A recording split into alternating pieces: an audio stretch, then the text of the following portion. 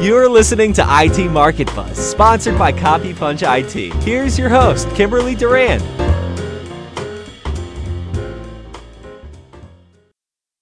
Jill Conrad's new book, Snap Selling, immediately jumped to the top of Amazon sales books. Fortune magazine named her previous book, Selling to Big Companies, as a must-read alongside classics such as How to Win Friends and Influence People. Jill loves helping entrepreneurs and professionals grow their business. Her consulting firm has worked with IBM, Microsoft, Accenture, Staples, Cox Media, Wachovia, and GE. Jill, I am so excited to have you today. Hey, thanks for having me. I appreciate it. When I read your book, my brain starts shorting out because there's so much truth in it. Oh, dear, it's not supposed to short out. It's supposed to fire up. I highly recommend it. It is a fantastic book. So we'll jump into what B2B buyers are really thinking. What are they thinking? It's an interesting thing what they're thinking because sometimes they're not thinking is what I would actually say right now. That's really true. And the book is titled Snap Selling, like in snap, make a snap decision. I'm going to snap. It's not that way on purpose. But the reality of it is corporate buyers, while we might envision them as being extraordinarily thoughtful and studious and making decisions that are based on a lot of information, they're really under so much pressure today in these organizations that they are making snap decisions left and right in terms of if they're going to work with the salespeople or not, if they want to delete the person or continue talking to them. And these decisions are happening sometimes in a nanosecond. And literally they're stopping to think.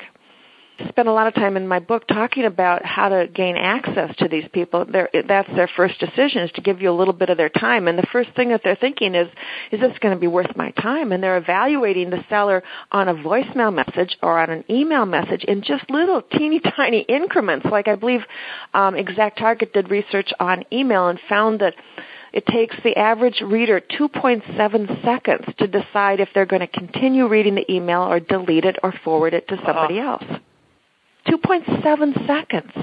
The average seller thinks, I need to do a gracious introduction. I need to say something that introduces my company up front. And the minute you do something like that, they read, oh, this isn't relevant, and they delete it, just like that. So That's what I mean when I say that they're not thinking. They are making lightning quick decisions at the front end of the sales cycle in terms of if they are going to read this or not read it, listen to this person or not listen to this person. Can you tell us about 4 factors of the SNAP title, simple, invaluable, aligned, and priority? Yes. What I discovered, interestingly enough, in terms of working with buyers and studying what was going on in their heads, because I believe that from a sales perspective, once you understand what your buyer is really thinking or how they're processing information, that you can change your message to be more effective. But what I really found is that there are a couple things that they were listening for at all times in every interaction with a seller. And the first thing they're always checking out is this aligned? And that's the A. Is it aligned with what I'm supposed to be doing? Corporate decision makers today are crazy busy. They don't have time for something if it's not aligned with what they're expected to accomplish. And so a seller's job is to ensure that they understand what these people, for the most part, are, if you're looking at a VP of marketing, what are the roles and responsibilities of this person? What is he or she expected to accomplish? So you need to always make sure you're aligned, because if you're not, snap, you're gone. They just go, nope, doesn't work. But the second thing they're thinking is it a priority? And the reality of it is, if it's not a priority to them right now, even if it is aligned with what they're trying to accomplish, they won't take action because they have so many things that they have to do. I mean, I often see them in my mind as plate spinners, a million poles, and all these plates that are wobbling on the top. And their whole life is to keep those poles going and so those plates don't fall off. And that's what the P stands for, is that priority, because if it's not a priority, they don't need to deal with it right now. But the other 2 are new ones, and I think people aren't aware of this. The decision maker today is very much looking for, how can I say this? The decision maker today really doesn't care so much about your product or service because they feel that they can get a comparable offering from somebody else. When they go on the internet, they can find a gazillion companies that sell what we do. Now, we may think that we're unique, but they don't, and they think, well, you think you're unique, but you're really not. You are like everybody else. And so what they're looking for is a differentiator is the seller. Does this seller, him or herself, bring value to the interaction? So if a person doesn't sound credible, and by the way, they're really looking for exceptional credibility, somebody who's standing out from the crowd, not just somebody who sounds professional, but somebody who is bringing ideas and insights, information that are of interest to them, that pique their curiosity. Those are the kind of people they want to meet with, as opposed to somebody who just sounds like they're a professional. So they're listening for that, and they're right away tuning in, like within the first sentence of a message that you might leave, and also in every presentation or proposal or whatever. Do you sound like you're bringing value? And finally, they're saying, is this complex or is this simple? So the S stands for simple. And they can't handle complexity. And when you are crazy, busy, complexity grinds you to a screeching halt. Even an email that asks you to take 3 different actions is overwhelming. And they put it in their archive box or their inbox to save it to get back to later. And I know I've done this myself when I've had people, vendors, work with me and they say, Jill, I need, information on these 3 things. It's like 3 things sends me into overwhelm. One thing I can respond to immediately. Do you know what I'm talking about from that perspective? Yes. That 3 things, and you go, I can't just quickly handle that right now. So you put it aside to get back to, and you don't get back to it. So anyway, the simplicity is really important, and in our role in helping people simplify the complex decisions, because many of us are involved in complex decisions with lots of people involved. What are the 3 decision-making stages? They have 2 separate decisions, I would say. Now, I'm talking 3 today, but I used to see 2 separate decisions. And the 3rd one I added on in the last couple of years. The first decision they make is to allow access. If you're sitting behind your desk and somebody's trying to see you, you are trying to gain a little bit of their time. So they make a decision to allow you access. But from then on, the decision switches. The big decision that they make, what I call the second decision, is the decision to change from the status quo. Should they initiate change or should they stay the same? And by the way, they really would prefer to stay the same. 90%, 95% of the people we're contacting today as sellers really would prefer to stay the same, even if what they're using is not good. The reality of it is it's at least a beast that they know, the devil that they have. And even if the vendor or the technology or whatever they're using is not perfect and doesn't help them the way they want, they know its flaws, they know how to work around it, they know how to deal with it. The thought of making a decision is overwhelming because in any organization today, it's never just one person who makes a decision. It's always a committee decision at some level, and they try to spread the risk by getting multiple people involved in the corporation. That takes tons of time and analysis. Should we be changing? Shouldn't we be changing? They're afraid they have to justify it to somebody, so they have to know for sure if it's going to make sense to change. Again, because they're under scrutiny, they have to look at multiple vendors in many cases because they have to prove that they made the best decision for the organization. So that's why, if at all possible, they want to screen you out. So that's the hardest decision to get made. But anybody who can work with somebody at that particular decision is really in the driver's seat for the 3rd decision, which is the decision to select resources. And that's where they call people in to do presentations, they request proposals, they ask about pricing. That's when all that type of thing happens in the negotiation. But the reality of it is the essence of selling occurs in the second decision, where you can be the expert who helps them find better ways to run their business and operation, their department, their division, whatever it is, and bringing them the ideas and insights that can give them a quantum leap forward so that they can eliminate the problems and meet their goals. The essence of selling takes place at the second phase? The essence of selling takes place in that second decision. That's where the real power sellers are setting themselves apart. They are not going after the low-hanging fruit. They are going after the people who are living with things that they're dissatisfied with but are just too busy to change, and they're helping them understand why they should change now, the value of making that change, how it will really help them get to their objectives.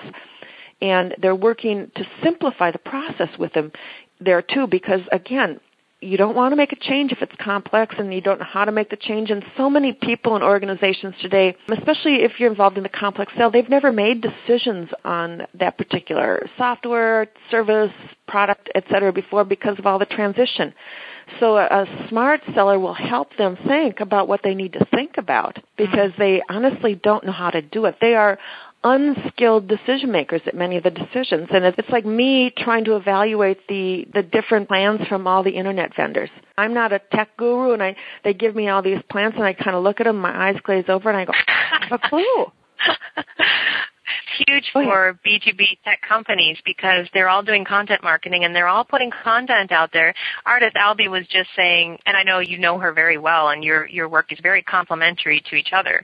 She was just saying that a lot of what she sees is late stage decision content. You're saying we really need to emphasize getting out there early when people might not even know they have a problem. And that's really difficult. Yes. I think from a content marketing standpoint, they may not be aware how big the problem is, but they are aware and they're out there searching, they're searching for issues with and challenges with, and they're trying to research online. They don't want to call in a salesperson because that person that they bring in jumps to the third decision and starts talking about all their cool stuff, their unique methodologies and state-of-the-art, leading-edge, profound, whatever it is. So they would rather go online to do searching, and they will be searching for the issues. The content has to deal with the issues.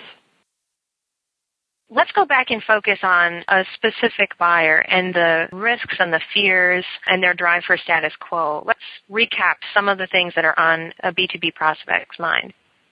Well, the first decision is really the fear that they'll waste their time. So it's a minute fear because they don't want to allow people into their world who are going to talk at them and waste their precious time because they really think that their time is the most important thing.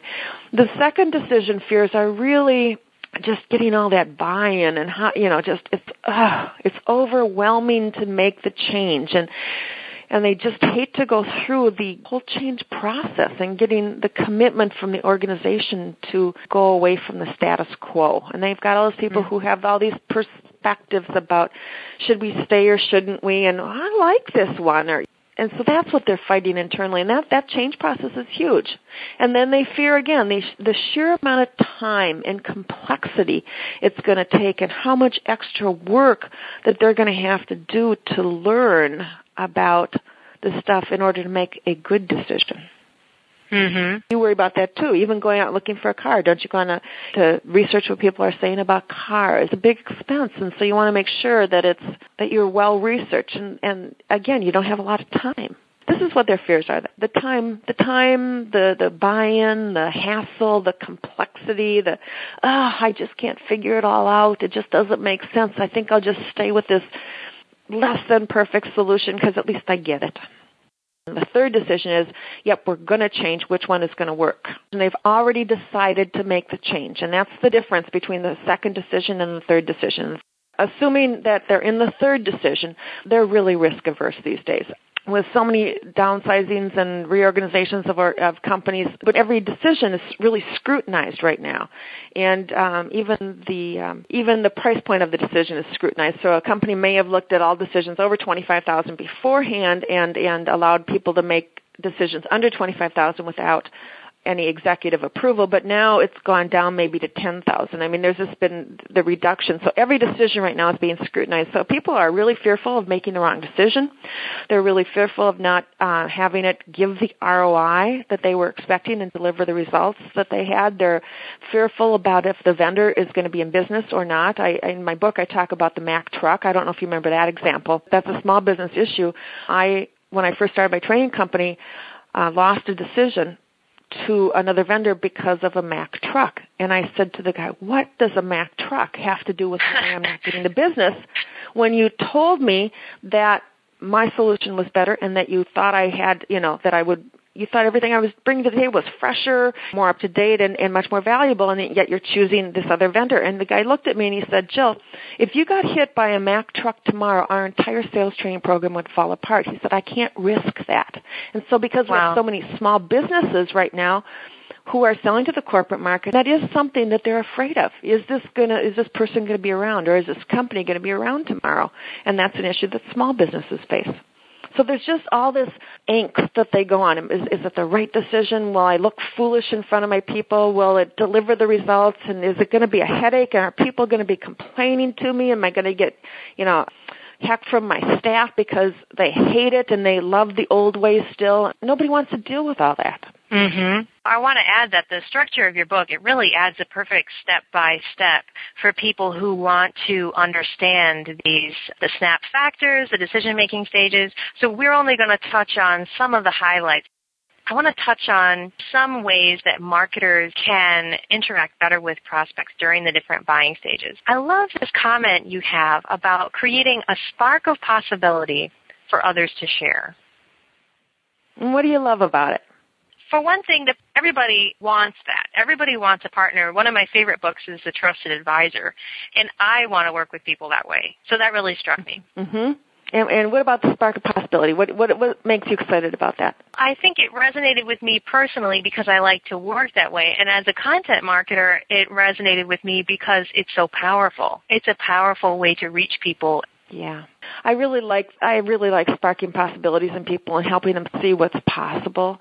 I really believe that one of the best things we can do as sellers and certainly as marketers is help people see a different way that it might be within their organization, because they really don't have, that tunnel vision, where they can only see what's going on right in front of their organization. And so many of these people, we assume that they're so smart and savvy, and they are smart and savvy people, but they don't get out a lot. They're working 60, 70 hours a week, and if they travel, it's to their own company, for their own company functions. They rarely go to conferences where they get a lot of unique ideas to fill them up and have them see things in new ways.